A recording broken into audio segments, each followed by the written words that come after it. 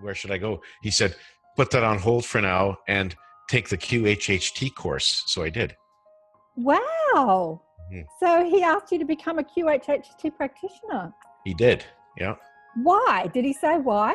I mean, didn't you have enough to do? He just said it's just a way of exploring new avenues, on my journey, a new way to sort of make contact with spirit at a different venue rather than through him. And it's good. I'm delighted. I love it. I just think it's great. So how many people have you done? I would come to you if I was in Canada. Well, I would certainly love to have a session with you. I've done about 35 so far. Oh my goodness, that's amazing. That's a lot. So when did you graduate? When did you graduate as a practitioner? Well, I took the online course last April. Yeah. And then I took the level 2 course in September in Vancouver. Okay. So I could practice with level 1, but I wanted to take level 2 because it was in Vancouver, taught by Julia Cannon, actually. So beautiful. Beautiful. Yeah. And so now I'm a level 2 practitioner, and the next level up is level 3, which you have to have 125 people. So I'm a little ways away from that. So what happens in level 3? I mean, I actually, to tell you the truth, Garnet, I did it on a client yesterday. I have no idea what I'm doing. I just get my guides to guide, but they show me everything that the person is going through. They show me how they feel. They show me their thoughts. They show me what they see. So they completely guide me through it. I read Newton's books years ago, Journey of Souls. Yes. What's his name? Newton. And I just Michael Newton. I just went, oh, wow. So I just started doing it on people. I just did it because that was like 20 odd years ago. And I don't think there were people teaching it then. I mean, no. Dolores was teaching her thing, but I didn't know about her then. And so I just started doing it on people. And I had people that were trees. I had people that were, what happened? There were some interesting, all kinds of interesting past lives, and everyone's different. And everyone has, it's very interesting, very intriguing. But the really neat thing about QHHT is that you start off with a past life regression, 1 or 2, and then you go to the point where you contact their higher self. Yeah. And that's where you get the real information, because then it's direct verbal. So people will come with a list of questions, and you ask the higher self and you get the answers. And it's amazing, the stuff that's revealed. It's really, people who have health problems or sort of wondering, like, what's my purpose in life? Where am I going? What should I do? Where should I live? Should I change jobs? That kind of thing, and they get some really good answers, some really good advice. So it's really very, very enlightening. I love it. I can't thank Albert enough. He knew what he's doing. I mean, he knows me. He knows where I should be going, even though I always don't always know that, but I know he does. So I just follow along. He's my tour guide. He's my tour guide. He's my hero. I know. Yeah. Yesterday I had a client who's an amazing man, like an amazing author. And anyway, he got sick, and I just reached out to him and I said, I can help you. And he came for a session, and I took him to his higher self. And I took him to meet his spirit guides, and he couldn't see any form. So I said, what's going on? And they were telling me that he needed to know that it was him and not someone outside himself. Like, he needed to kind of have that as in his mind, you know what I mean? Like, so he saw himself speaking on stage, and he has spoken on stage many times, but and so his higher self appeared to him just as he looked like, just as him, and then he started speaking through him, and then he kind of looked at me after the session. When he woke up, he was, did you freeze? I think you froze. You put your eyes shut. When he woke up, he was like, oh my God, it was like, hello, you're freezing up. He couldn't believe that, like, it feels so normal when you're doing it. And then when you wake up back into this reality, that's when you get that, actually, I've been somewhere else. It's really interesting because it feels so normal. And so he just realized that he's talking to his higher self, or his higher self talking to him is what he does when he writes. Anyway, it's like what he already does. So it was so interesting. Oh, wow. Tell me about the gentleman that you were... Oh, Howard Storm. Oh, we're having some issues, aren't we? He died in 1987. He was an artist. I'll send you, I've done a couple of shows with him. I love Howard. He's so beautiful. And he had this amazing near-death experience where he spoke to Jesus, and Jesus showed him many things, many things, and which we go into. He actually went through a hellish experience too. So he came back, not really understanding how it all works, but he came back knowing that there was heaven and hell because he had experienced it, not understanding really that hellish experience was kind of created all for his benefit. Yes. I think he does actually understand that in some respect. I haven't gone into it too much with him, and he's been on many shows. He's been on Oprah, he's been on Donahue, he's been on Sally Raphael, but only very briefly and only just saying that there's a heaven and hell, not really going in. But he's been on many podcasts. But for some reason the other day, when we did last week he was talking about how his wife says that he always dresses like a homeless man, and he was showing me that he bought these new jeans. He's really cute. And for some reason, you popped into my mind. I just started telling him your story about Albert, just the very beginning, just how you met Albert as the homeless man, and just how it was like this cosmic joke that he would show up to a corporate lawyer who's so well dressed, pinned down, buttoned down, as a homeless man. And I was just telling him that he always appears to you still today as the homeless man. And I think that's hilarious that he hasn't sort of morphed into some just normal looking person, but always stays as the homeless man. And I was just sort of telling him, we were just having a bit of a joke about that. And he came back, and his story is amazing. And he started telling people what he had experienced, and they just thought he was batshit crazy. And so this is in 87, remember? And he was an art professor at the university, and he went through hell on earth, actually, trying to tell people what he'd experienced, and people thinking he was crazy. But he had committed his life to God, and he basically became a reverend in the Anglican church. So his wife left him. She thought he was crazy. He remarried a beautiful woman, and he lived out his life as a pastor, and he spent most of his life going into hospitals, counselling the sick and counselling the dying. And he's just the most beautiful. He just lives compassion. He just lives loving compassion. And so he's a beautiful man. Anyway. Sounds interesting. Yeah, he's a lovely man. I get a lot of comments on his, a lot of religious people telling me that I'm not with Christ and that I've got the devil. I'm a new age devil person. And his interviews get a lot of banter under the YouTube. A lot. Good and negative, but the negative ones kind of like, actually, they don't bother me too much, but some are pretty. It's actually so interesting, Garnet. It's like you talk about in the book, the level of the solidity of the idea, the righteousness inside the idea. You're wrong and I'm right. That sort of vehement, like religious rhetoric. Do you know what I mean? It's. I know it all too well. Yeah, I grew up with it. Oh, okay. I did not.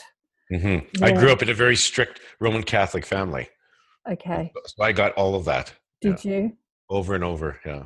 All this Jesus is the only way, and there's no other prophet but Jesus, and Jesus is king, and all this. I heard it when I was young, but it used to really make me cringe. I would say to myself, Jesus would be rolling in his grave if he could hear these people, And we got to start the show. Jesus has a lot to say in your book. He's like, I don't know if it's you or Jesus saying it. It's like it's Jesus. He gets really riled up. Okay, so you got to accentuate the positive. Wow, I feel good. A little bit of feel good goes a long way. You're listening to Karen Swain, teacher of deliberate creation, accentuating the positive, showing you a way to a better life. Accentuating the positive, it's not just fad, it's sanity. Who in their right mind would accentuate anything else? If you feel like that's what you want to do. Hello and welcome to another show, Accentuating the Positive with Karen Swain, exploring consciousness, awakening consciousness, all that great stuff. Look who's with me again today. Yay! I've got Garnet Schulhauser with me again today, and we're going to discuss book number 4, Dance of Eternal Rapture. That's right. I got to say, this book, Garnet, this book is one of my favorite.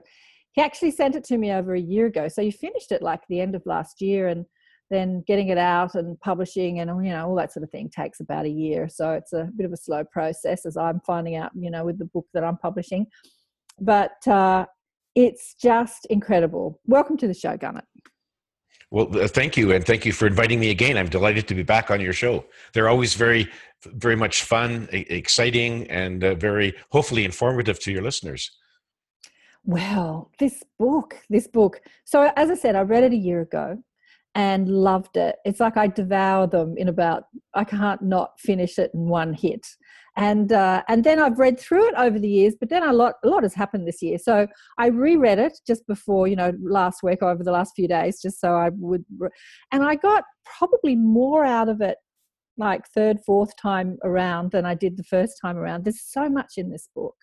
There's so much, and it's so controversial. So for people who don't know Garnet's story, he is all over the internet, and I've done several shows with him. So go and have a look on my website or YouTube channel or iTunes or wherever you're listening to these shows and explore his stories there. We might just go over it very briefly for people who find this for the first time. Do you want to go just very briefly how you came to this information? Sure. Well, it was through my spirit guide, Albert, and how I met him was back in 2007. I was still practicing law in Calgary, and I went for a walk one sunny afternoon in May. All of a sudden, out of nowhere, a homeless man just jumped in front of me, and he looked like a typical homeless man with sort of scraggly hair and beard and dirty clothes, and he really looked the part. But I didn't go around him because he had these amazing, sparkling, dazzling blue eyes that sort of penetrated deep within me. I felt like he's looking right into the depths of my soul, and he knew everything about me. And then at the same time, he was sending me this wave of pure, unconditional love that was infusing my whole body with an amazing sense of peace and security and well-being. So it was like an amazing feeling. So I stood there like a deer caught in the headlights until he finally said, "Why are you here?" And he disappeared into a nearby store. When I went into the store to find him, because I really needed to find out who he was, he wasn't there. And I went back on the street, walked up and down. He had disappeared into thin air. And so the next day I resolved to go and try to find him again. So same time, same street, same place. I walked up and down hoping to find him. Finally, I saw him sitting all alone on a bench, and I went up to him and I said, "Who helped me?" He said, "I'm just like you. I'm here to help you on your journey and answer your questions." And then so that was the beginning of a dialogue that I had with him that went off and on for the next several months. I found out he was really one of my spirit guides in disguise. His name was Albert. He had come to answer all my questions, and then he enlisted me. He's very persuasive. He got me to agree to write a book about my dialogue with him and his revelations, and that was the first book, Dancing on the Stamp. And then after that, he came into my life in astral form and took me on some astral excursions. And Albert basically said, "You're here to write about those in your books," and I've written now 4 in total. First of all, he's talking to you as a homeless man. Then he's talking to you in your head, and then he's telepathy. Then he's taking you out of your physical body into your astral body to take astral trips. Yes, and so that's sort of the scenario, the progression of my relationship with him. That's right. And the last book that you've just written, Dance of Eternal Rapture, is the 4th in the series. Now we're going to go through it. I've got a few notes here because I have just reread it, and we can't go through the whole thing. But I have to say, the first part, the introduction that you do on the road again, I actually love that section because it really encapsulates your journey, exactly what you've been through, and you talk about some of your adventures, and you talk about who we are, why we're here, how we get here, why we come. You talk about how we plan our lives before we get here. You talk about the support that we have. It really is a fantastic chapter, actually, in understanding who we are as souls having a spiritual experience. Because, I get a lot of people reaching out to me on the show, and they're confused, like, is there a hell, and is there really a devil, and why am I here, and I don't want, like, there's so much confusion, and that really encapsulates it beautifully on the road again, chapter number 1. I thought that was fantastic. Loved it. The next chapter is the prophet. Mm-hmm. That's kind of controversial, and even he said, do you want to talk about that? So do you want me to tell what happened one of my trips to the spirit side with Albert? He introduced me to Muhammad, the soul who had walked the earth as Muhammad started Islam. Very interesting conversation. Muhammad he appeared to me sort of as the books have sort of depicted him, with the sort of the black garment and black beard and so on, and very hooded eyebrows. But he's a very wise and compassionate soul. Like there's nothing even remotely evil about him or malevolent or anything. He's a very beautiful, wise, compassionate, loving soul. Yeah. And it's very interesting because I said to him, what do you think about how Islam has developed and what's your view on it? And he said, well, it's done a lot of good, but he said there's two places where they've really gone way off track. And he said, first of all, their subjugation of women, where a lot of the countries, Muslim countries, as you well know, subjugate their women. In fact, it's to the point of abuse. I mean, they make them either wear a head covering or a face covering or a body covering. A lot of countries, the girls can't go to school, can't get jobs. Until recently, Saudi Arabia, they couldn't even drive cars. And so they're really abused and subjugated. And Muhammad said that is not what he taught. That is not something that should be derived from his teachings. He always felt that women were equal, should be treated with respect, with dignity, and he doesn't know how it somehow got off track with his followers, and he was really upset about that because he said, that's not what I taught, that's not what the message I got from Archangel Gabriel. It's just totally off track, and he really thought that he would really like to come back sometime and tell his followers that they really should change their course, because that's not really part of his teaching. So that was quite an eye-opener to hear it right from the source. And then the other thing he said was that there was no way that his teachings ever advocated violence against people who didn't believe in Allah or had worship a different God. He said that that's not part of his teachings either. And he says it's a tragedy that certain men, particularly men on our planet, Muslims, who are inciting violence, terrorism, abuse against other religions, even fighting amongst themselves in the name of their God, Allah. And he said that's not what his teachings were about. He was very much similar to Christ, and he was trying to get people to have love and compassion for one another, and follow a sort of a humanitarian sort of course on their journey. And he said violence against other people is just nonsense, and there's no way that those guys can justify the terrorist acts and other violence they're causing because it's done in the name of Allah. He says Allah does not do that, and that's not what he wants, and so they're really off course there. So he was really upset about those two aspects of his of the religion that he founded, and I sincerely believe this. He really wanted to come back again, incarnate again, and try to set the record straight, set things straight. But he said that it's up to the Council of Wise Ones, and they haven't given him the tap on the shoulder yet to say let's go, but he was really anxious to get back there. And so it's really quite an eye-opener. He really, as far as I'm concerned, he set the record straight about what Islam is about. So he didn't say whether he would or not, but you know what's really interesting, Garnet, you discuss this in the book really well. You talk about in quite a lot of the chapters that were distressing to you, where you saw terrorism and where you saw injustice and the Ku Klux Klan, and you kind of explore the human mind and how we get so on a trajectory of thought, and no matter what, is going to sway us from what we believe is right, and that rightness inflicts a lot of pain and violence on other people. And this happens in religion. This in society. It's happened in history. Something really interesting that you said, that the Council of Wise Ones said, is that other planets or realms or dimensions that have had a third dimensional experience or a human experience have evolved a lot faster than we have. And yes. For some reason, our human society has got really stuck or in this this war, this got stuck inside the mind and these beliefs and thought forms, and we haven't been able to evolve as quickly out of it. That's something I found fascinating. And so these chapters are fascinating and depressing in a way that we're so far behind everyone else. Oh, well, it's not a race. There's no such thing as time, I know.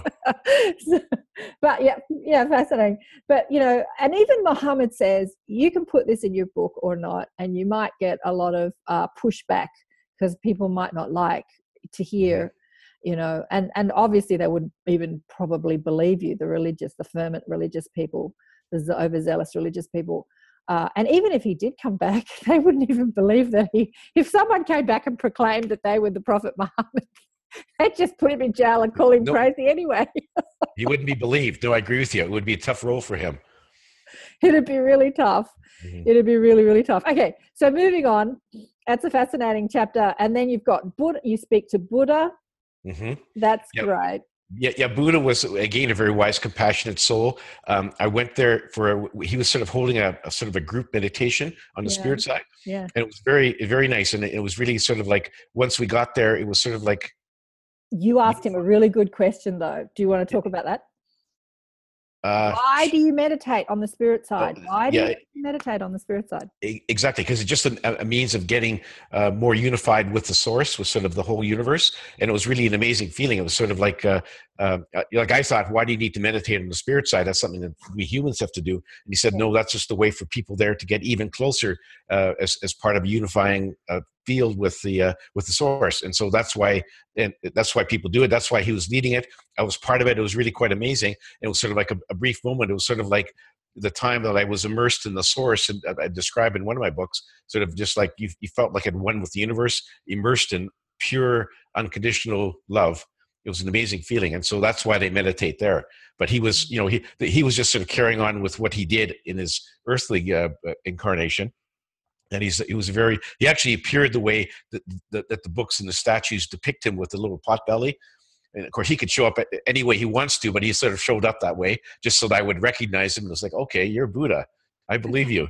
Well, that's interesting, because see, I don't see Buddha like that. I see Buddha as this emaciated being sitting under the Bodhi tree. That's how I see Buddha. So I guess if he was to appear to me, he would appear like that to me, because that's how I see him. So I guess you see him like that, but I saw him with the little pot belly, and that's how he appeared. For you, he would appear the way you have envisioned him before. So people over there can change their appearance anytime they want to. Yeah, exactly. And they do so frequently. And that was really interesting too. All the people that you spoke to during the book who were telling you about their human lives, a particular human life, would appear as that character. And they said, this is not what I normally look like, but for you, I'm going to appear like that, which I thought was great. So Sophia, the Council of Wise Ones, it's been interesting when I've had you on the show before. People are really interested in the Council of Wise Ones. Can you speak more about the Council of Wise Ones? So you had a really nice conversation with Sophia. Yes. You want to talk about that? Sure. Council of Wise Ones is a committee, a body of very wise, advanced souls. And there's the group that I met with was always 11 souls. Sophia was a chairperson in the middle, sitting around sort of a horseshoe-shaped table. And their job is to oversee all the incarnations on our planet. So they sort of supervise all the people going in. They give people advice on their life plans, make sure they're not being too ambitious, or make sure they're not taking an easy ride out. So they give advice, although they can't dictate what you put in your life plan. Ultimately it's up to you, your soul, as to what you want to put, but they give you some good advice. And they sort of, and lately they've been recruiting some very advanced souls from other planets, other places in the galaxy to come to Earth, because they recognize that we really need a lot of help right now. And so they convince some of these souls to come in, become a human, and help us out, be a guiding light for the rest of us. And so they're really working hard behind the scenes. And I've had a couple of meetings with them, and they really say, humanity's at a very crucial point in their development. We have a very advanced technology, but our emotional and spiritual intelligence has not kept pace. That's why we have so much violence. We have so much conflict. We have so many negative emotions running amok on our planet, because we're not advanced spiritually and emotionally enough. And so they're really trying to help us get over this hump so that we don't end up destroying ourselves. And so that's really their mission right now. And that's why they said that they've enlisted me as being one of their many, many, many messengers. You're one of them, Karen, whether you know it or not. And I do. I know it. and so there's people who host radio shows, write books, speak at public gatherings. There's more and more all the time trying to spread the message of love, compassion, forgiveness. And they're really trying to, get us over this rough patch in the road before we end up, unleashing our weapons or having a nuclear war or destroying all life on the planet, which they don't want. They've seen that in the past. Atlantis, Lemuria, and a few other civilizations have risen way up and then crashed and burned. And they really hope that we can we can avoid that this time. And so they're really sending a lot of messengers with the same message.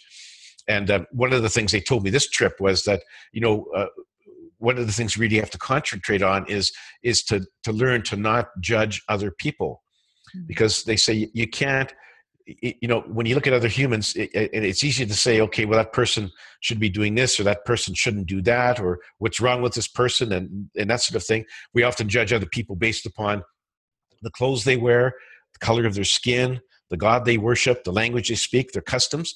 And there's just a tendency among humans that if somebody is different from me, that I should feel distrustful of them and maybe even hate them and be fearful. And they said that's a very negative emotion. We can't judge other people because we don't know all the challenges they have faced in this life, and we don't know the ones they are going to face, and we don't know what they've done in their previous lives. We have no idea. So it's like you can't possibly judge other people and make a value judgment as to whether they're good, bad, different, better than you, worse than you, or whatever.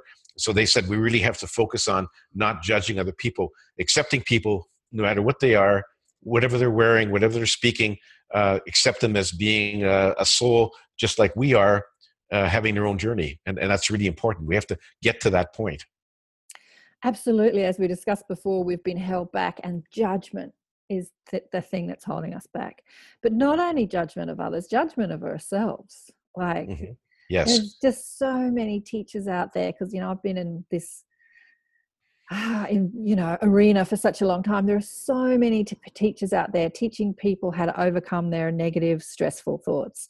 And those stressful thoughts, when you judge yourself, I'm not good enough, I can't do it, I'm a failure, I'm useless, I'm hopeless. That's when you lash out at others and attack others like, he's an idiot, you're an idiot, you're this. And this is this energy that we are dealing with as teachers. And there are so many people in a myriad of fascinating ways teaching people how to overcome their stressful thoughts. This judgment thing, that's the biggest thing. And that's what I see on the YouTube comments, this judgment thing coming from people who call themselves religious or Christians I'd be interested to see, how long's the book been out, Garnet? How long has it been? Oh, it's not officially released yet. It's supposed to happen in December. So it's any day now. Okay. I don't get any advance notice, but it'll be out in the next couple of weeks. Okay, so I'm thinking that chapter on Muhammad, that'll be interesting. Right, you speak to Elvis. We won't go into every chapter in detail because people need to read the book. I don't know if we'll reveal all the secrets in the book. Gaia laments the dolphins. I've got a dolphin. My daughter's a dolphin. I knew that when she was. She's been a dolphin. She's just unbelievable. Tell me about your experience with the dolphins.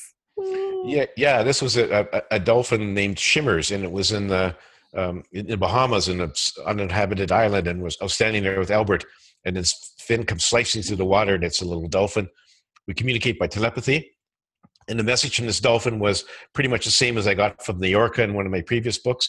Is that we're very intelligent, sensitive, empathetic creatures. We like live in and we hang on one sec. Please stop hunting us, trapping us. Sorry, we froze for a second there. Empathetic creatures, please stop hunting us and trapping us. Yep. Yeah, and catching us in your nets. Please stop putting us in your aquariums to do silly tricks for the spectators who don't care anything about us. They don't understand why humans are so abusive and have been over the years, and they really want to live in harmony with us, but they just right now they basically are in fear of humans because they've been brutalized in the past, and they try to avoid us to the extent that they can, but they really want to be live in harmony with us, and they want us to understand who they are. They want us to try to understand that they can communicate by telepathy, and that if we sort of use more of our brains, we could soon be able to hear them and talk to each other by telepathy. So in that respect, they're more advanced than humans because most of us can't communicate by telepathy, and they can. They communicate with each other, with the other cetaceans, the whales, and so on. They can even communicate with their cousins on other planets in our galaxy. That's over, many, many light years, and they can do that. And so we're, in that respect, we're way far behind them. And so we really need to, in that respect, catch up to them in that sense if we can. But in the meantime, they're saying, look, please stop the abuse. And please, in particular, please stop polluting our environment, the ocean. You know, like that's the place where we live. You dump your garbage there, your toxic chemicals, you know, oil spills and that kind of thing. And that's not good for us, not good for you either, but you don't really seem to care about doing anything about it. So it was really a similar message to what I got from New York in I think that was in book 3. You know, it's really heartfelt message. They really want us to change our ways. Same thing that Gaia has been telling us, you know, for so long, is that we really have to change. In all your books, that message is very clear. Return to love and stop polluting the earth. You know, she is a being. It's like you're polluting your own home, your own body. It's like, that's a big message. I don't know how many people that watch your videos need to hear that message, because most of the people that watch your videos are attracted to your books probably know that already, but maybe they're the ones that can go out and spread that message to the people that won't come across your books or won't listen to your interviews. But that's a powerful, powerful message in all your books about what we're doing to the earth.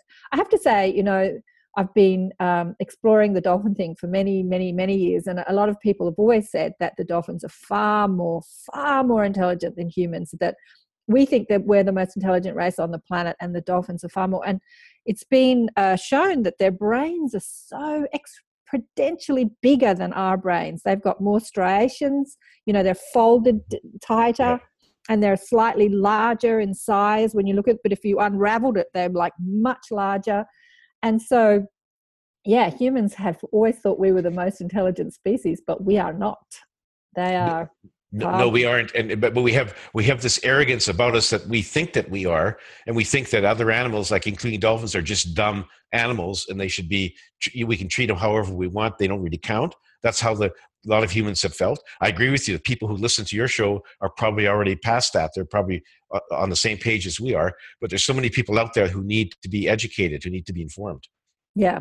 So the people who listen to your show should go out and talk to their friends and their neighbors and their coworkers, spread the message. Yeah, I'm sure they do, but this is just a reminder that you are needed. You are valuable. We need you. Gaia needs you. We all need you. I have to say that some of the dolphins do enjoy being playmates with humans and even enjoy being, you know, inside. You know, they form a really strong bond with some of their human captors and they don't mind it.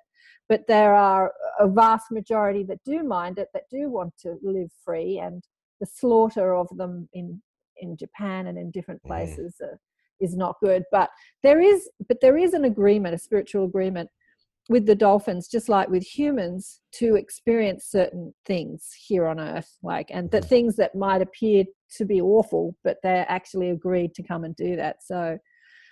It's not all bad news. It's a lot of bad news, but it's not all bad news. All right, well, they have souls just like we do, and they do life plans just like we do. So exactly. You're right. Sometimes they'll put themselves into a situation where there's a challenge for them to overcome and to meet as part of their evolution. So you're right. Yeah. But still, generally speaking, we shouldn't use that as a justification for abusing dolphins in our world. Exactly. But they do come to teach us too. And so, you know, many people know that, and they use dolphins as a therapy, and they are captured. They are in an environment, but there is an agreement that they would do that. Okay, but I tell you what, one of the best for me, I have to tell you this little story, chapters in your book, is the sea nymphs.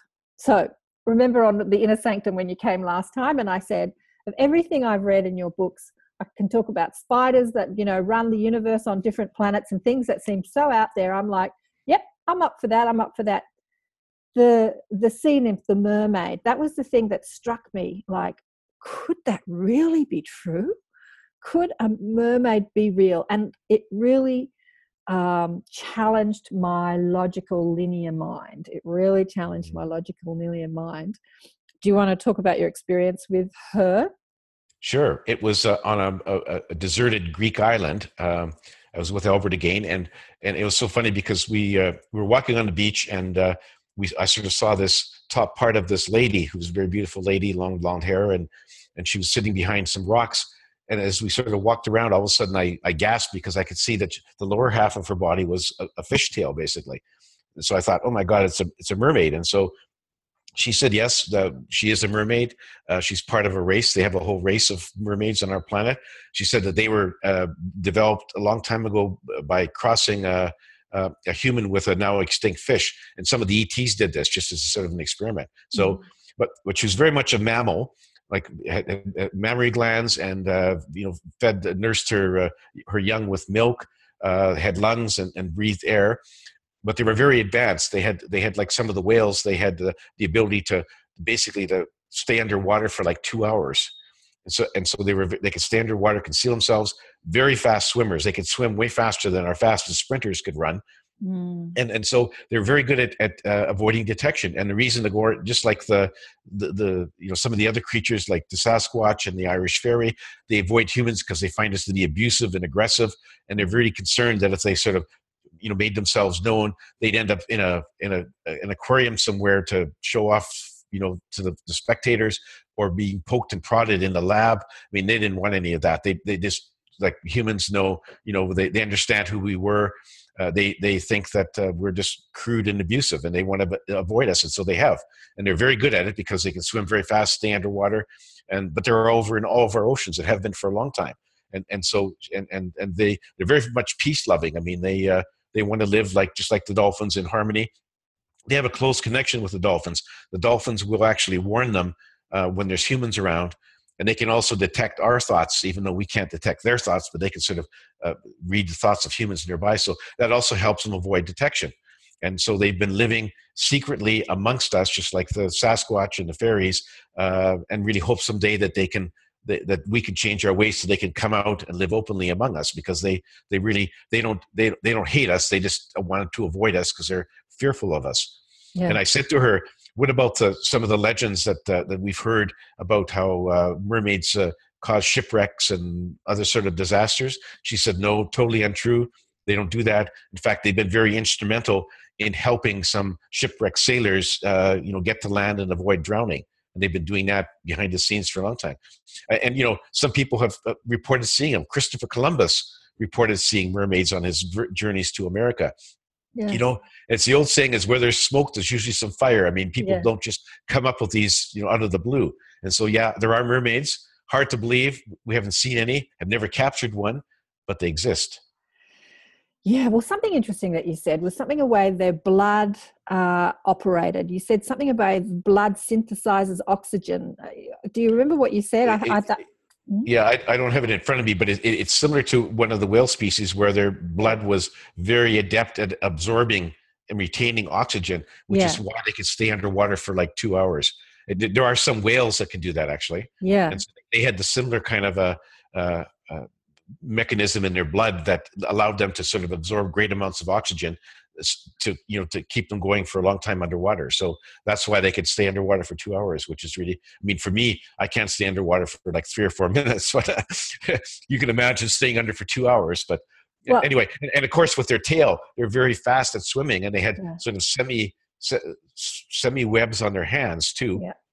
And so they could really move quite fast under the water. So it was really quite fascinating. I guess why I found it so hard to believe was I thought that if you were a creature that lived in the ocean, you'd look more like a dolphin. So your skin would be more like rubber.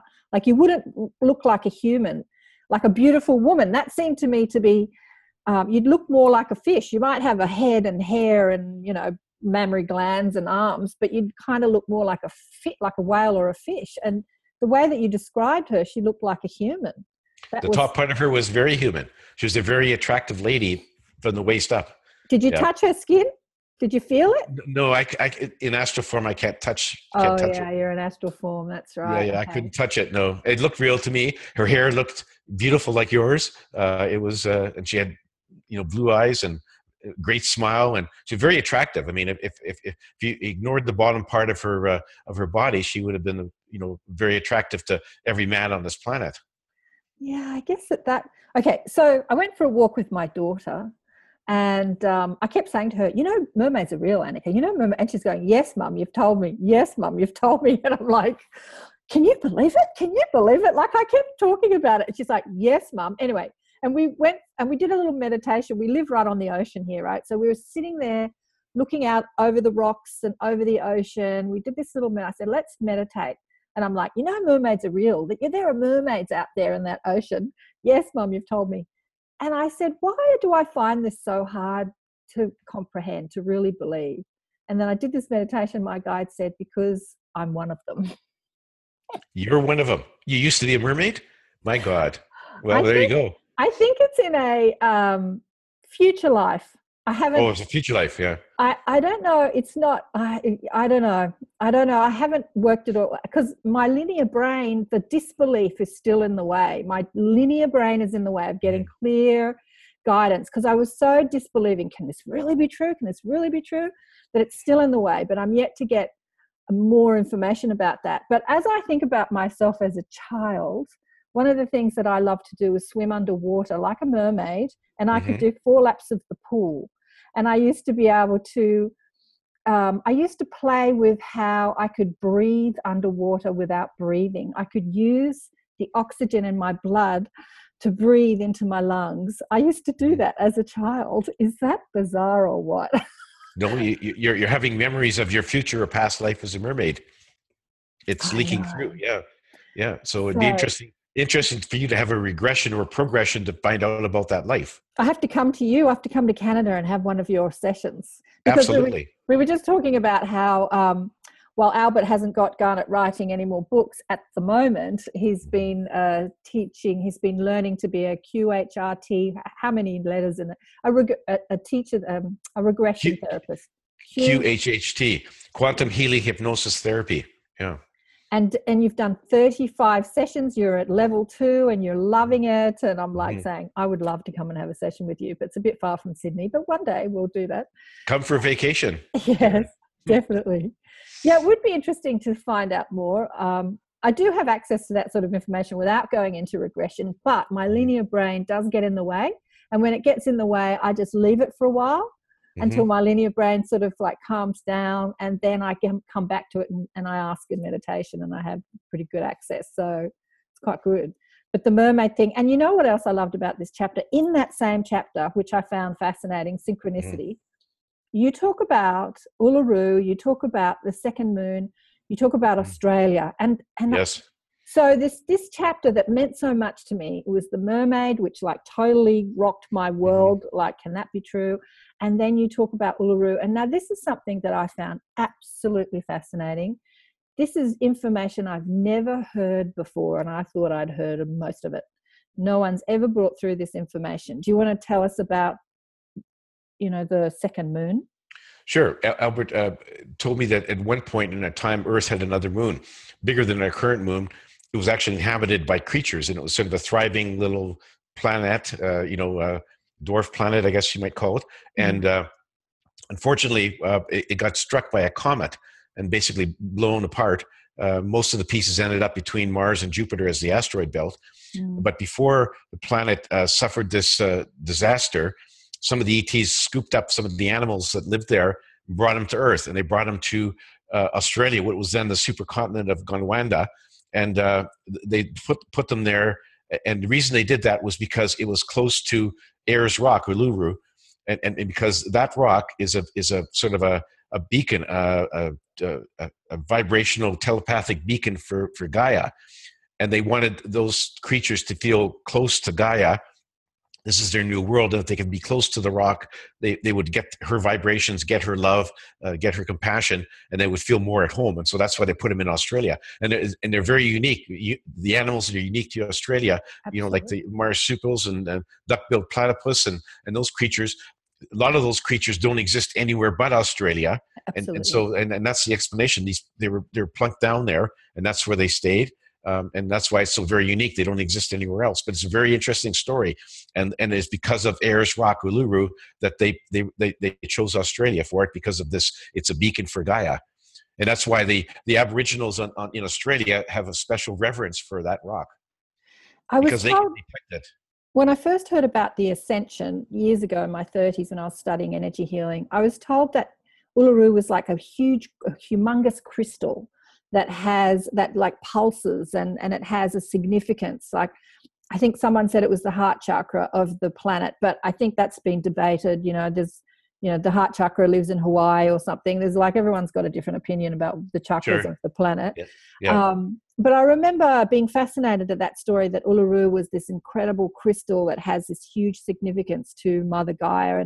And then you talk about it as a beacon, but it feels kind of like a heart that pulses. It's like a baby feels safe when it hears its mother's heart.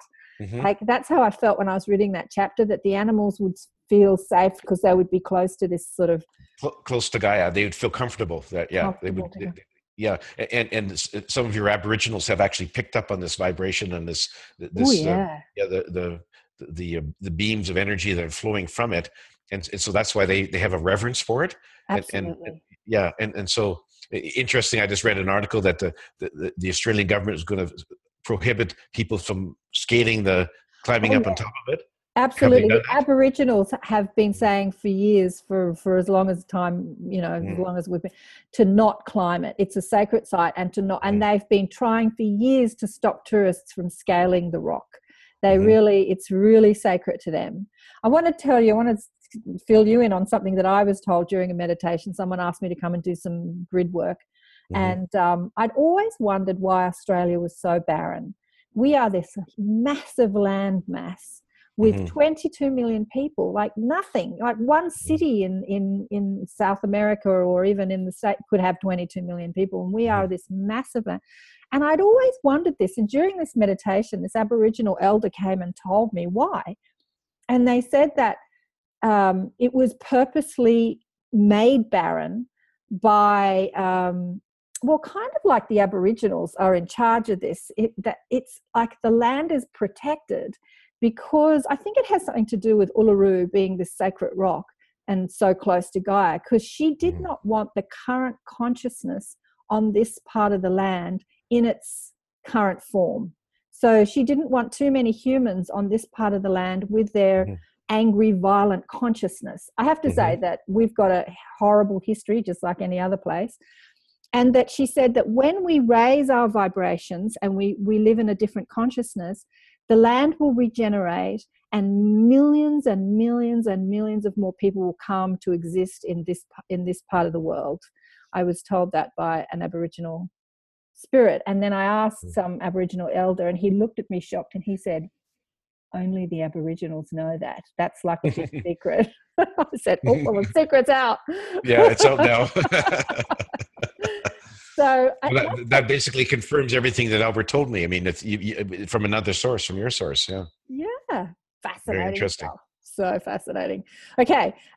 So you meet a little soul that was a dog. We won't go into that, but that is such a cute chapter. That is just one of my favorite chapters as well. But Ariel, she fascinates me.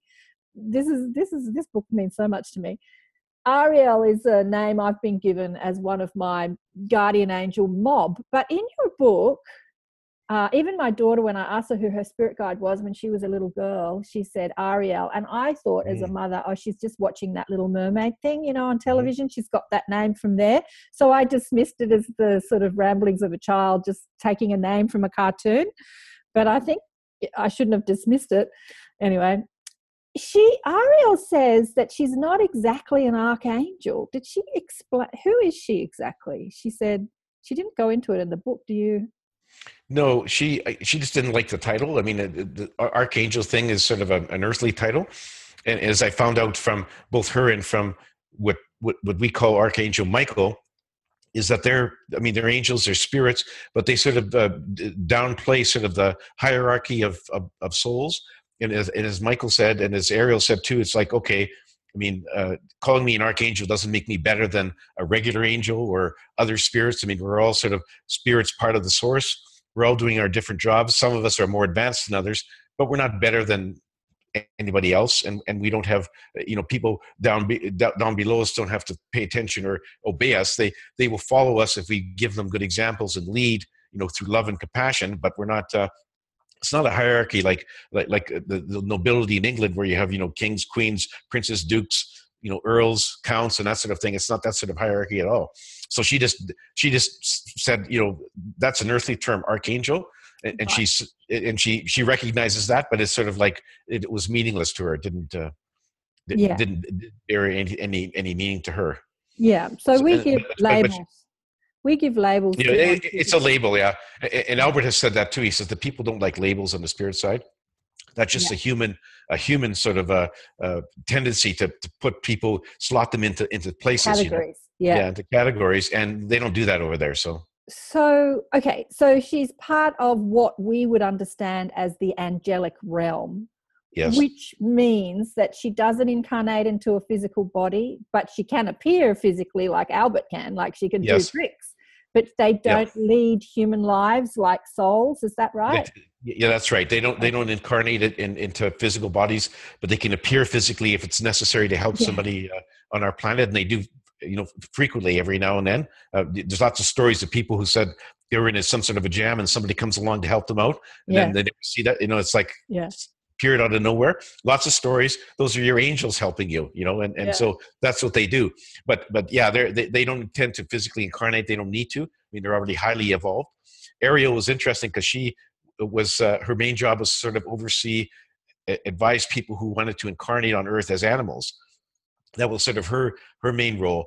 And she says that's relatively easy compared to, say, humans, because animals have less complex lives, except for creatures like dolphins and some of the more intelligent ones. But she says that because of what humans have been doing, it's not so easy anymore, because she said you used to be able to say to somebody, okay, if you want to incarnate as an African lion, here's sort of what's going to happen to you. And she says, since humans come along, all of a sudden now this lion who should have been the king of the beasts and having a life where there's no predators, all of a sudden humans, poachers are killing him. And so it kind of throws the thing askew a bit. And so she has to be more careful in terms of telling them where they could go and what they can expect. And so she's basically lamenting the fact that humans have upset the natural order of the animal kingdom. But there wasn't anything she could do about it. Yeah, we've been having a good time. That was something that you discussed with the little dog too, the soul that chose to have a little, they were going to dip their toe into the water of the third dimensional human, physical experience by being an animal, because animals are more connected to source, and they have less turbulent, they're supposed to have less turbulent lives than getting all caught up with the negative thoughts that humans get caught up with. And so she chose this really cushy life, but yet there was sort of trauma that happened. And so it's interesting, the play between the life plan and the free will. Yes. It's like the life plan often doesn't pan out or it can. It's like there's just so much leeway, so much flexibility inside it. And you can go completely off your path, off your path.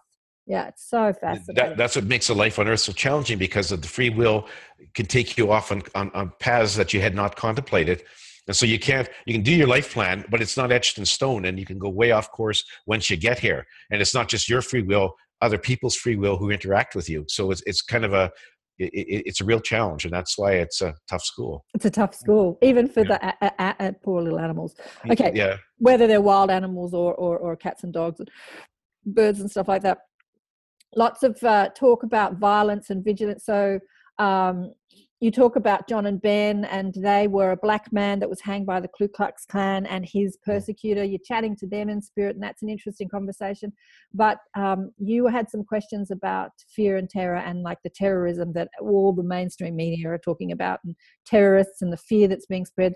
So Albert takes you to meet someone who's just finished his life as a terrorist. That's a really fascinating conversation. Do you want to talk about that? Yeah, he was a former high-ranking member of ISIL, and he had. And he told me the story of how he had got there. He was a young boy, raised in Syria, and he ended up joining one of their initial sort of splinter groups, armies, fighting the government, and then he ended up somehow into ISIL, rose up through the ranks, and he basically said, their projection that they are jihadists, that they are religious people who are trying to convert the world into Islam and live under Sharia law.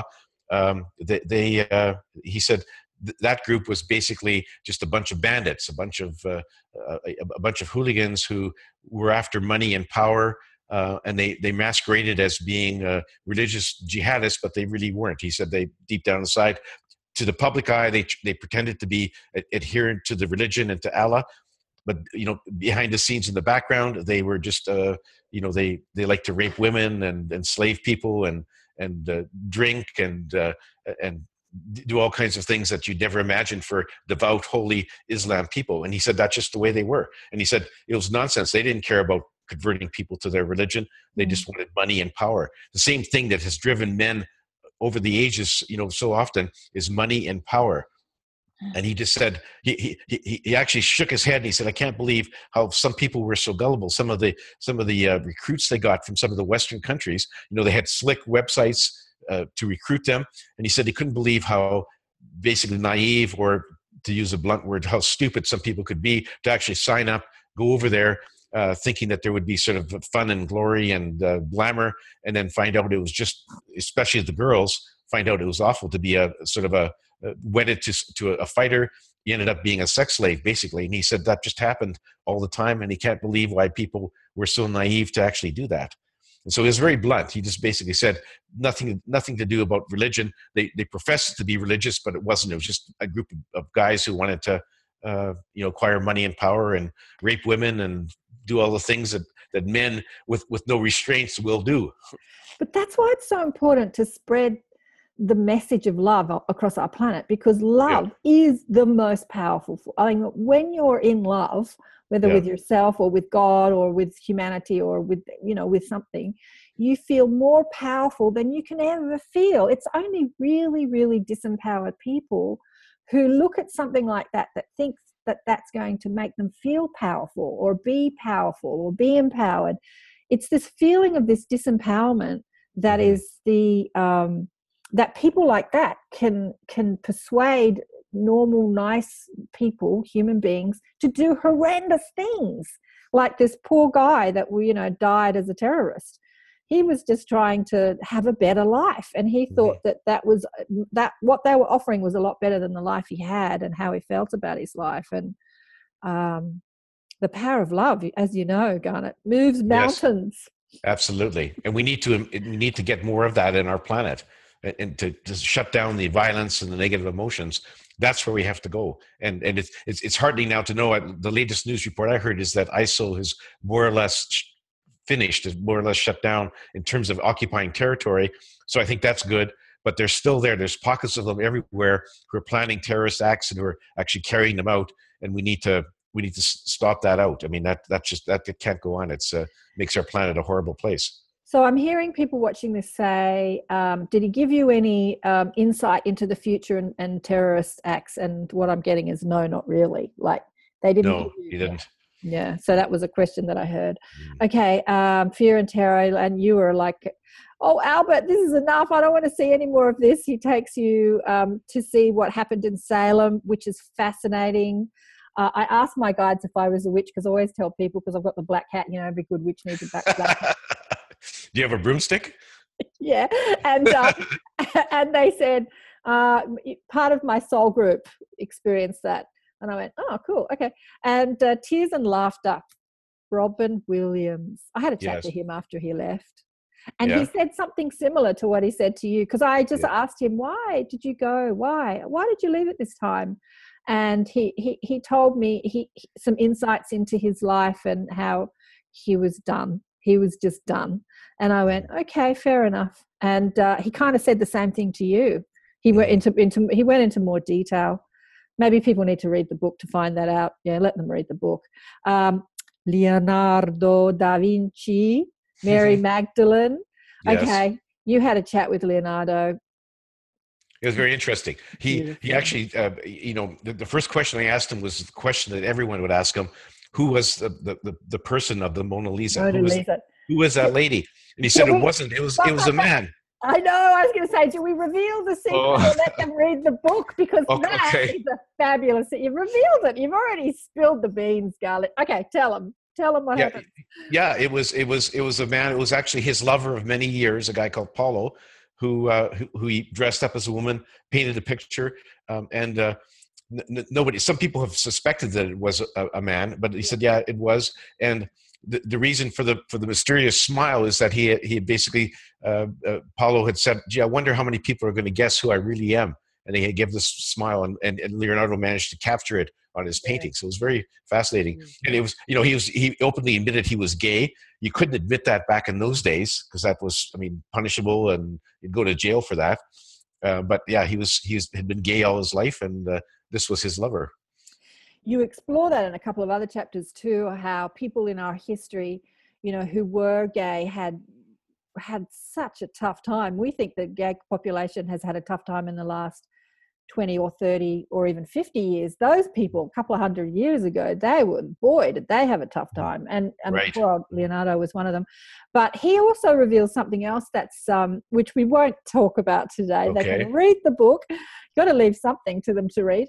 Sure. That was discussed in the Da Vinci Code, which was fascinating. And Mary Magdalene, and she talks about her life with Jesus. And I think that people in my community all know what you reveal, that she was not a prostitute. Yes. And do you want to talk about Mary, or should we leave that to the book? No, we'll talk about Mary, because we've got oh no, we're nearly finished. We'll talk about Mary. What did she say to you? Well, she said basically what you said. I pointed out to her that some people in our history have thought that she was a prostitute. She said no, she was not a prostitute. She wasn't a loose woman. She was very virtuous. And she confirmed what I had found out earlier, was that she was married to Jesus Christ. She was married to him. They had 3 children. She was very devoted to him. She was actually his main confidant. And the reason that she suspected that some of these people painted her as being a harlot was because they wanted to denigrate her position in terms of Jesus and his apostles. And in those days, men didn't think that women should have any prominent role in religion or business or anything else. And so they didn't want to depict her as being who she was, which was Christ's closest confidant. And she really was. And so they wanted that role to be the 12 apostles, the 12 men. Mm-hmm. So they sort of downplayed her role, and they wrote out the fact that she was married to Jesus, had children, for various other reasons, and it was all edited out of the scriptures, the early scriptures. Mm-hmm. She said no, she was very devoted to Jesus, and he really liked her counsel. He talked to her a lot about what was going on, and she was very, very close to him, not just because she was his wife, but because spiritually they were very well connected. And so you said that she was his spiritual and intellectual equal too, which I thought was beautiful. The spiritual community have known this for a long time, but it's interesting that you confirm much of what we've been talking about for many years, and you, who had your head in the law books for 40 odd years, were not having this conversation. So it's only been in the last, is it 10 years? Has it been 10 years, or what year was it that you met? 2007 I met Albert. So 10 years, yeah. Yeah, 2007. Mm-hmm. So it's only been in the 10 years that you come across this, but that's been talked about a lot in the sort of the New Age or the spiritual community, that she was this high priestess, or that she was this spiritual advanced soul and intellectual equal to the teacher of Jesus. And you talk about more, she has more to say, which people can read in the book. Okay, so this is because I'm putting out a book on surviving death, this chapter, Talking to the Dead, really, really touched me, and I think that this is such a beautiful chapter for anyone that's grieving. So you asked Albert, how do psychics talk to the dead? Like, how do the spirits communicate with people who are incarnate? And he took you to see a session of some grieving parents wanting to contact with a psychic. That was fascinating. And people can read that. But I tell you what happens in this chapter that has confirmed what I've been talking about forever, which is not everyone in the spiritual and New Age community has been talking about. There is no bad spirits. There are no bad spirits. Like, people are always talking about those bad spirits are going to get you. There are bad spirits that attach to people and suck on your energy. Some people have even said that don't trust the angels because they're demon spirits appearing as a divine being and they're sucking your energy. Oh my God, there's been some rhetoric out there, let me tell you. And I've always said, Esther Hicks says, source is a source of pure positive energy. There is no source of evil. There is only positive energy that you can allow or pinch off. There are no bad spirits. There are bad thoughts that you can latch onto, and they can you can feed on bad thoughts or thought forms, but you can change that as quickly as you can change a thought. But there is no devil and there is no bad spirits, and you really get into this, and I love it in this chapter. You want to do you want to talk about that? Yeah, I mean, I've heard the same thing from other people that you have, that there's evil spirits, spirits that can possess people, they can do bad things. Albert says there are no evil spirits. I mean, spirits in their purest form are nothing but beings of energy. They have nothing but love, unconditional love. They're connected to the source. There's no negative emotions. There's no evil intentions. There is no devil, for sure. And so everyone in their purest form is just goodness. They're just goodness and love. And now humans can be evil. Humans can be bad. Humans have negative thoughts, and humans cause a lot of havoc. But that's humans. And once your soul's away from your human body, away from the environment, you revert back to your original form, which is pure unconditional love, pure energy, pure goodness. And so there are no evil spirits. So whatever bad things happen on our planet are not caused by evil spirits, because there are none. They're caused by men. Yeah. That's where the evil comes from. Yeah.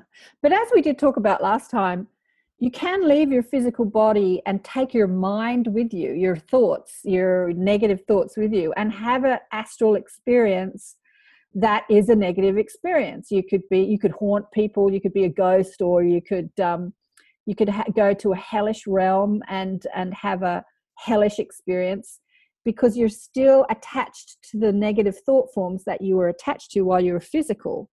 Do you want to talk about that a little bit? Like, some people do leave their body and they have like a hell experience, like Howard Storm did. But there's no place called hell. It's just an astral experience. Yeah, hell does not exist. And I asked Albert about that when some people have had a hellish experience during an NDE. He says that everyone's NDE is tailored to that particular person, and they are shown what they need to be shown to help them on their journey. And so everyone's different. And so the people who have had a hellish experience, it's because that was what they needed to spur them on when they got back into their bodies, spur them on to do the things they're supposed to do. So most people see heaven, a really nice place. They see Jesus, they see, whatever religious figures they adhere to. That's all very pleasant. But there are a few people who have a hellish experience, and that's because they need that sort of as a kick in the rear to get them to come back here and do better things with their lives. And so it's just an illusion. An illusion. Hell does not exist. But here's the thing though, Garnet, it's an illusion, but it's as real as this illusion. Like, what's happening right now is an illusion. You and I talking on the computer, having this, it's an illusion, right? But it's a real illusion. So that experience, their hellish experience, is a real illusion. It's real to them when they have it. Yes. Yeah, absolutely. Yeah. And they come back and they go on, Sally Jesse Raphael or some, talk show, and they say, hell is real. I went there. So, and then poor people, I get, emails. This poor girl, she said, my brother died recently. He committed suicide. Is he in hell? I'm really scared that he's in hell. And she said to me, he always said that he was going, he knew where he was going. I think he was quite, tapped in, but he just didn't want to be here anymore. So he left. And he always said he was going to go to another planet or another dimension or somewhere. And I said to her, well, that's where he went. She didn't want to have a session, but I just sort of answered some of her emails, and then she kept flooding me with emails. But people are so confused about this hell thing. So, Well, that's what I was taught as a child, that there is a hell, and if you sin and you don't make amends, that's where you're going. And it scared the heck out of me as a kid. Scares a lot of people who believe in it. And and that was one of the things that points that Jesus made when I had this visit with him, was that one of the worst things the Catholic Church did was create this place called hell, to put people into fear, a lot of anguish. You can imagine that if you sinned on a Monday and you couldn't get to confession until the next Sunday, you could say, God, what happens if I die of a heart attack in between? I'm going to go to hell. Can you imagine the sleepless nights? He's saying that sort of mental anguish was totally unnecessary. And not only for yourself, but you might be worrying about your son or your daughter who's done something and they haven't gone to confession. Like, God, what happens if they get into a car accident? Oh no, I've lost them. They're gone. They're in hell. And he said that was really a very bad point that the Catholic Church promulgated. They used it to get people to come to church, get them to come to confession. So it's worked very well for them. They filled churches up because of that idea. He said that's just very wrong, and they really need to change that. And he was frustrated about that. I know you have this chat with Jesus, because I think it's the second time you've chatted with Jesus. Yeah. Okay, so you say that I want to talk more, because he talks through me. And I've asked him many questions, and he's spoken through me many times. He's much more loving than I am, and he's been much more diplomatic than I can be. And when I read your book, he was a little bit more forceful about his opinions than he is when he speaks to me. He says, I love everybody anyway, even if they have, used fear and control to control people. And I'm like, you're very loving, much more loving than me. But he gets on his soapbox during this. He does, yeah. And it was a bit surprising, but I guess he wanted me to convey that message to him. I mean, it's one thing to say I love everyone, which he does, but it's another thing to say this is what I'd like to have changed with the Christian church if I could. And I wish somebody out there would be listening to me, particularly the Pope and the Cardinals, because they're the ones who can get rid of all this nonsense and go back to focusing on love and forgiveness and compassion. Okay, so how can we change that? How can people reading your books or watching your interviews or listening to your interviews, how can they help to change such dogmatic, solid sort of beliefs inside religious dogma? How can we change that? 11:11, I just looked at the clock. How can we change that? You have to take one step at a time. I mean, you start by talking to your family and convincing them of what you believe in, and then talk to your neighbors and your coworkers and get them to spread the message. It has a ripple effect.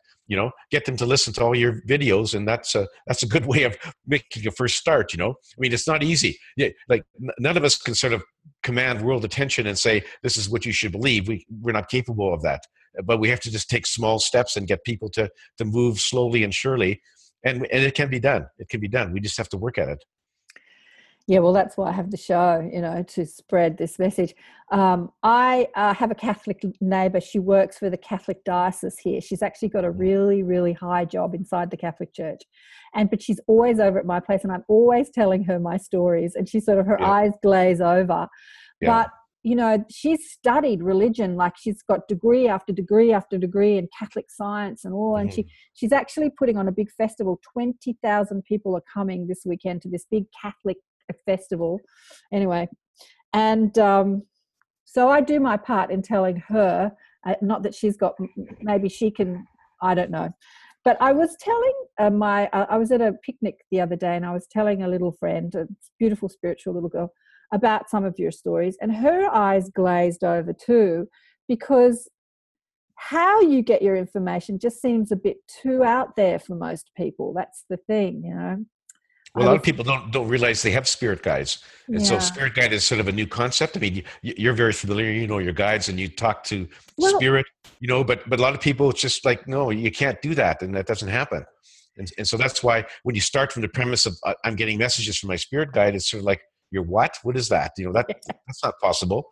Well, here's what my Catholic neighbour said. She said, we talk about angels and talking to God in the church. So how can I judge you for saying that you talk to spirit guides when the church talks about the same thing too? Not with the same vernacular, but basically the same thing. And I'm like, yes. So she says, so I guess I have to believe you that you talk to spirit guides. Because I said, you just think I'm crazy, don't you? And she goes, no, I can't think that.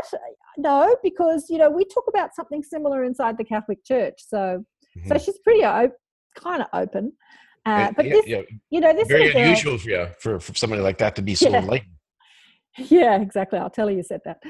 This little girl is very spiritual, and she can come with talking to spirit guides. I just think that you being flown around the universe in your astral form with Albert, that might have been a little bit too much of a reach. Yeah, it is a reach for a lot of people. Anyway. In any event, you know what? She will find out when she crosses over, who was telling the truth. It was you and I. Well, we wouldn't want to be right about this. I'm right, you're wrong. It's just an experience. No, I mean, in a pleasant sense, that she realized that, yes, that this is how it all works. Yeah, I used to say that about my dad, because I used to talk about this stuff, and he didn't believe in life after death, and he didn't believe in reincarnation. He didn't believe in any of it, right? And I used to think, well, you'll find out. And he died about 10 years ago. And I said, will you come and tell me that I was right and you were wrong? And he didn't. He didn't? Have you had contact with him? No? You have? Yes, but I needed to be right. And, see, I was right. I told you so. That's all the ego mind, right? Yeah, exactly. Yeah. But he didn't give me that experience of going, I told you so, didn't I? Like, he didn't. But he was obviously in the place where you said he was going to go. Well, he when I survived saw his him, death. when I saw him, I just saw him smiling, just beaming. He didn't have a conversation with me. Like, yeah, you were right, and that's the conversation I wanted. But that was the ego that wanted that. You know, Yeah. he was smiling like it was kind of like the smile of, you know, that role I played as your father and all those things that went down between us was just a, you know, it's like the banter that you and Albert have. Yeah. It was just knowing that it was just roles we were playing. Mm-hmm. And this, I'm right and you're wrong, was just all part of the play. Mm-hmm. It's just all part of the play. Parallel universes. Now, this is fascinating. Right. Well, there are parallel universes. A lot of people have speculated about that. Albert actually took me to visit one. So it was our planet in a parallel universe. But there are two very amazingly different features of that planet. Because a couple of Hang on. Wait. Karen, we're frozen again. Okay. There's two, you said there's two completely what? Different? Two completely different aspects of that planet that resulted from a couple of quirks in their history that didn't happen in our planet. So here's Earth in a different universe, same time zone as we are, basically the same time frame. He took me to New York City, and we dropped down in Lower Manhattan. There I saw the World Trade Towers still standing. And I said to Albert, well, how can this be? Because they were destroyed way back when by the terrorist plane attacks. And he said, well, what happened was that way back when Muhammad was a very young man, he died in a freak accident before he could form Islam. So there was no Islam religion anywhere on planet Earth. So there were no crusades because the Holy Land wasn't occupied by Muslims. It was occupied by Christians. Most of the Middle East became Christian, not Muslim, because religion didn't exist. And so there's no crusades. There was no civil war in Syria, no Islamic terrorists because the religion didn't exist. And so therefore, the World Trade Towers were still standing intact. So that was just a quirk that happened to Muhammad in that particular parallel universe. And then he took me further up the island in Manhattan to where the place we now call Harlem. And we dropped down there, and it was a busy street, and people are walking around. And he said, do you notice anything different about this? And I said, no. And then it hit me. Most of the people were white people walking around on the streets. This is the middle of Harlem. I said, how can this be? Because this is, known as being a very solidly black community. He said, another quirk of history in this planet was that way back in the 15th century, Britain abolished slavery.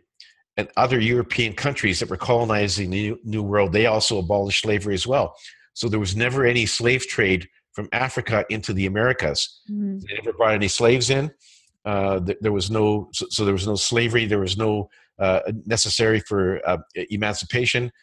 Abraham Lincoln didn't have to emancipate the slaves. There weren't any. There was no civil war. There's no civil rights movement. Martin Luther King wasn't even born in the U.S. And he said that as a result, the black population of the U.S. was like less than 1% just from normal immigration from Africa, as opposed to 13% that currently exists because of all the slaves being brought over from Africa. So he said that's just another quirk of history. And as a result, America as we know it was quite a bit different, including its history.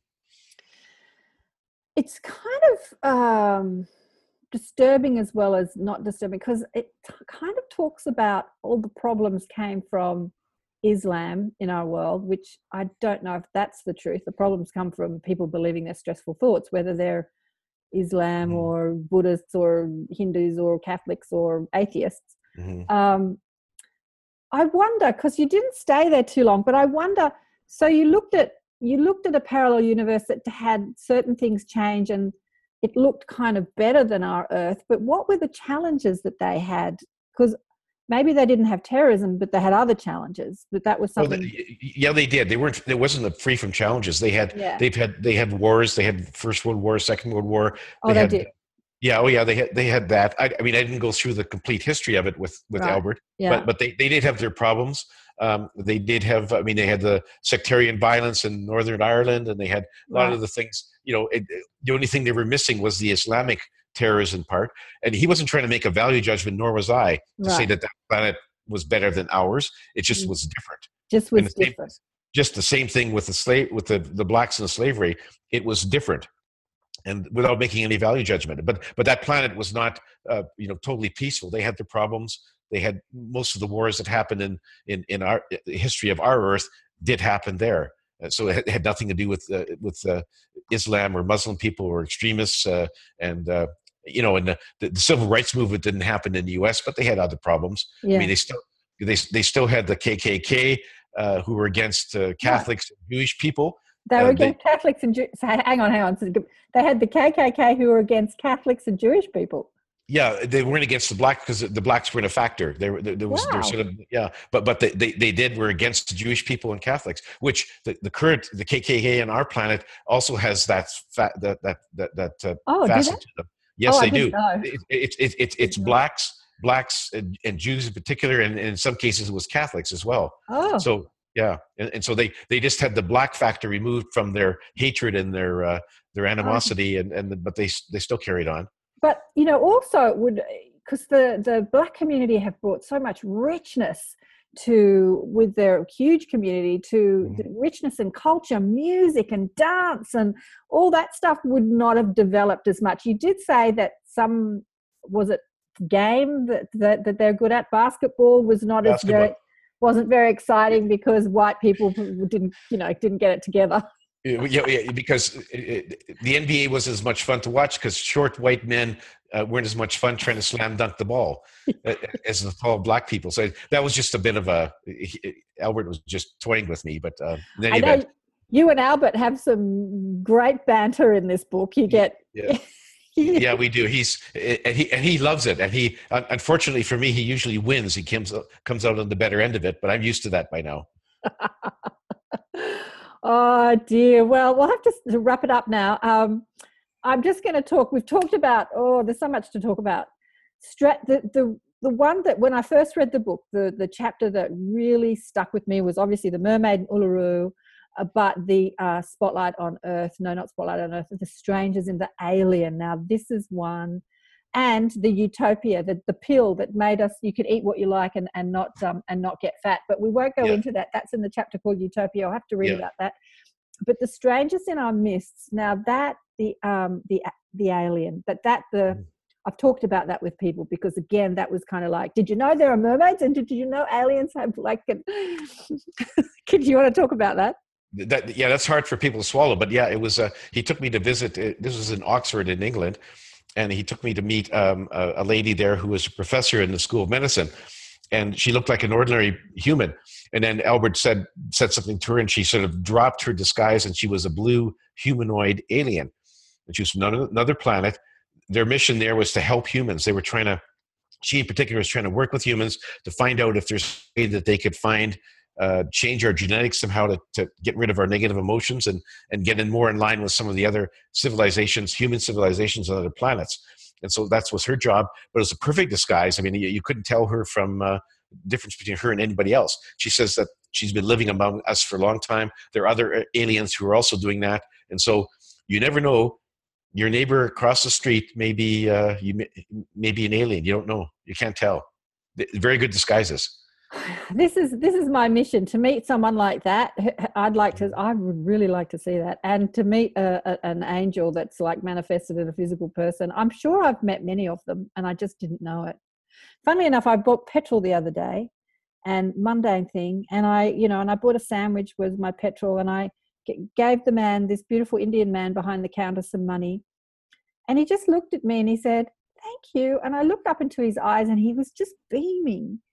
And at the time, I didn't think about it. I just thought, what a lovely man. And I got in my car and drove home, and I thought, hang on, maybe there was more to that guy than just a pretty smile. It may have been, yeah. You should go back and talk to him. Well, every time you go to the petrol station, there's someone different behind the counter. So it might have been an earth angel just giving you a lovely smile, or it might have been, anyway. Kristen's arrived. Shall we let her in? Sure. Where is she? We'll say hi to Kristen. Well, we'll just tell people. We have to leave something for the people to want to get the book and read it for. I know. There's so much in this book. But so you talk about parallel universes, the goddess Athena, angel on a mission, Archangel Michael. Lots of people chat with Michael. Prince of Peace, Jesus. We've talked about that. How do you say that? Eloah. So this is the name that the source gave you when you talk to the source. Like it's kind of like you This talk was to God. Elo was sort of the spokesperson for the source, so not the source per se. Person for the Source source. spokesperson, yeah. Yeah, and that was kind of an interesting in this dark cave at this ball of light, and we had this conversation.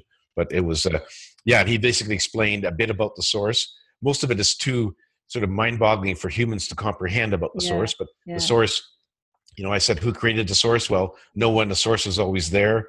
The source created the universe, and the source is really fascinating. The source created the universe sort of with a built-in randomness factor, and so that there was one universe, and then that universe split. And then later on, they split, and this has been going on for eons about universes being split. And that's why we have parallel universes. That's why I went to that parallel universe with our planet Earth. And so this continues. And it's very interesting because no two parallel universes are identical. As soon as they split, they are, but then they go off on different tangents because of the different. Free will. Yeah. Free will, different. Yeah, but because of free will and other things going on, so they all go off in slightly different tangents. And so, in the source, this is great because the source experiences its universes through us, because everything that we experience, the source experiences, and so the source gets to understand what it has created through the various spirits who incarnate on the physical plane and experience things like the planet Earth or all the other planets. And so it's just an amazing sort of experience for the source. And I said, well, why would the source allow different universes to develop? I mean, why wouldn't they all be the same? That'd be boring. It'd be like no one would play roulette if the ball always landed on the same number. Yeah. And so the source wants as much diversity as possible and really enjoys all the different experiences that happen to people in all the different universes. It was very, very interesting. I know the extent of the diversity that we can experience is just exponential. It's just extraordinary what we can get up to. It's just like we're never going to get bored. It's not like we're going to die and play harps in heaven for the rest of our life. We can just explore and explore and explore and explore. Exactly. And explore, and it's just beautiful. And obviously the last chapter is the Dance of Eternal Rapture, which is beautiful. People can read about that. But something that was really interesting, it's about merging with the Godhead or the great central sun or the God or the source it's like the drop of the ocean becoming one with the ocean again. Mm-hmm. But what's really interesting, there's like a lot of Hindu tradition and spiritual tradition that says that, we're on this evolutionary path back to source. But what you explain is what I've always understand too. We can be one with the ocean again and then come back out and play again and go back and be one with the ocean and come back out and play again. And there is no beginning and no end, and there's no journey from to. There's a journey from to and then back again. And it's expansive and eternal and delicious and diverse and incredible. Yeah. And that's something we can all look forward to because it's never ending. We're on a journey that has no finish line. Yeah, exactly. Very interesting. So the fact that we're, humans down here that are not evolving very quickly doesn't really matter because there's no such thing as there's no race to the finish line. There's no deadlines, no timetables. No, you can take as long as you want. And I guess that it's made this dimension so much more challenging and so much more enjoyable in a way, so much more challenging because we are so stuck in our judgmental ways. And so the teachers that come here to teach people how to return to love, they have a bigger kind of experience in front of them than they do on other physical dimensions because of these powerful thought forms that we're trying to transform. So it's not an easy job. No. We've got our work cut out for us. Yeah, and you're doing a great job, Karen. Thank you. We should all be thankful that you're doing what you're doing. And you're doing an excellent job. You've rocked my world, Garnet. You've rocked my world. The mermaid, the Gaia, and the Esrock, and all that. You've rocked my world. I love it. That's great. Well, thank you. Thank you again for another fascinating conversation. Well, thank you for inviting me again. It's always a delight, Karen, and I really do hope we can meet in person someday. We will. And so if you live in Canada or anywhere thereabouts, I'm not sure if you're traveling with your QHHT, I always forget them, but with your work, with your hypnosis work, you can now go and have a session with Garnet Schulhauser, the therapist. I would love to come and have a session. Well, that'll happen one day. Definitely maybe next year or the year after, I want to get you down under to talk to people about all your experiences in a year or so, maybe next year, maybe the year after. But anyway, there'll be more to talk about in a year or so. There'll be more to talk about. And the fourth book sort of reads like it's the last in the, well, we can't call it a trilogy, but last in the series. But I know there's more to come. There's more books to come.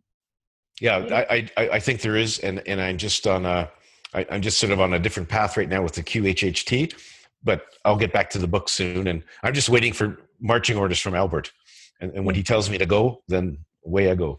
Do you miss having those astral adventures? Do you miss it? Yeah, I do. Yeah, because they were very fascinating, absolutely fascinating. Everywhere I went, every person I spoke to on the spirit side, they all had a different story. Very interesting, very, very much wisdom.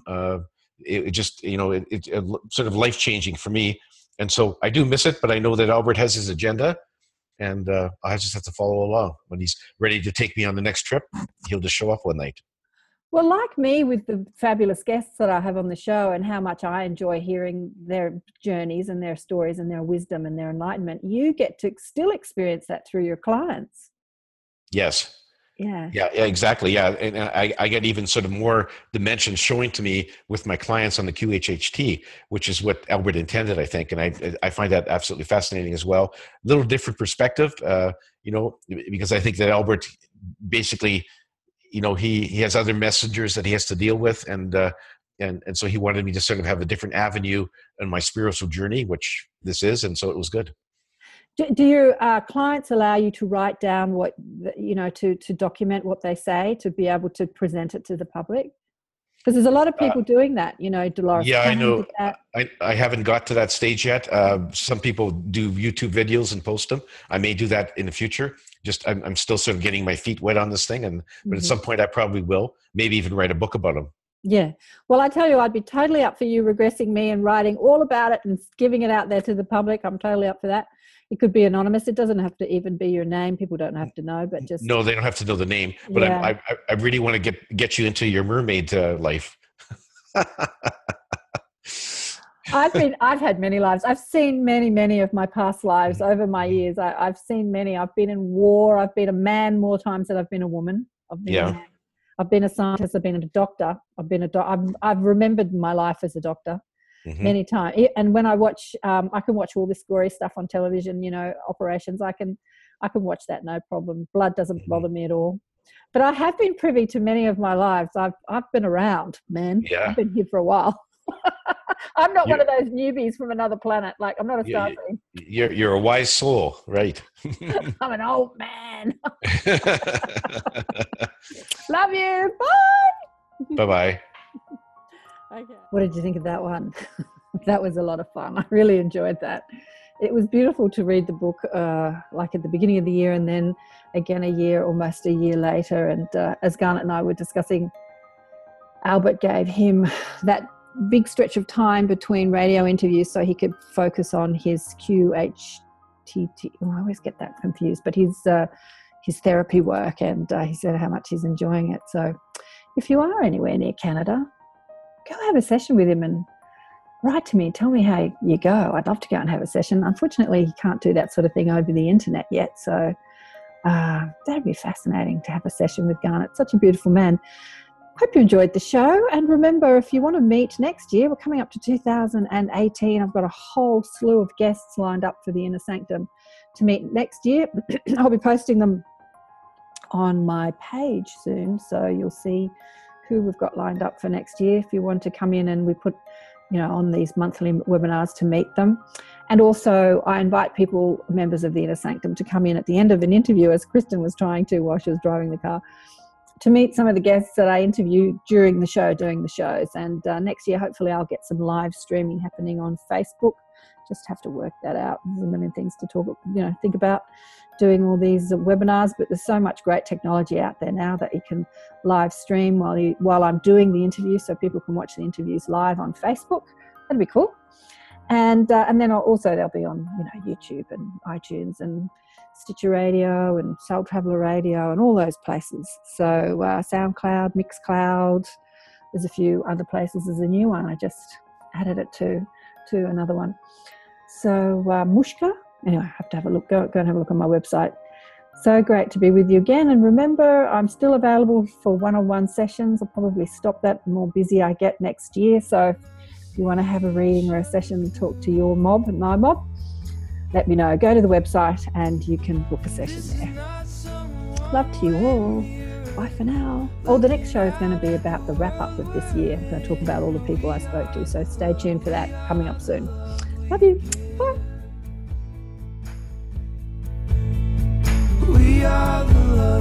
Thanks so much for joining us for another enlightened conversation on Accentuate the Positive. If you would like spiritual guidance from my guides, blissful beings, go to karenswain.com for a reading, or to listen to more enlightened thought leaders share their wisdom. Go to the listen page on karenswain.com and choose who you want to listen to. All the podcasts are also available on iTunes. Remember to check us out on Facebook, Twitter, Instagram, Pinterest, you name it, we're there. Until next time, bye for now. If you feel like that's what you want to do,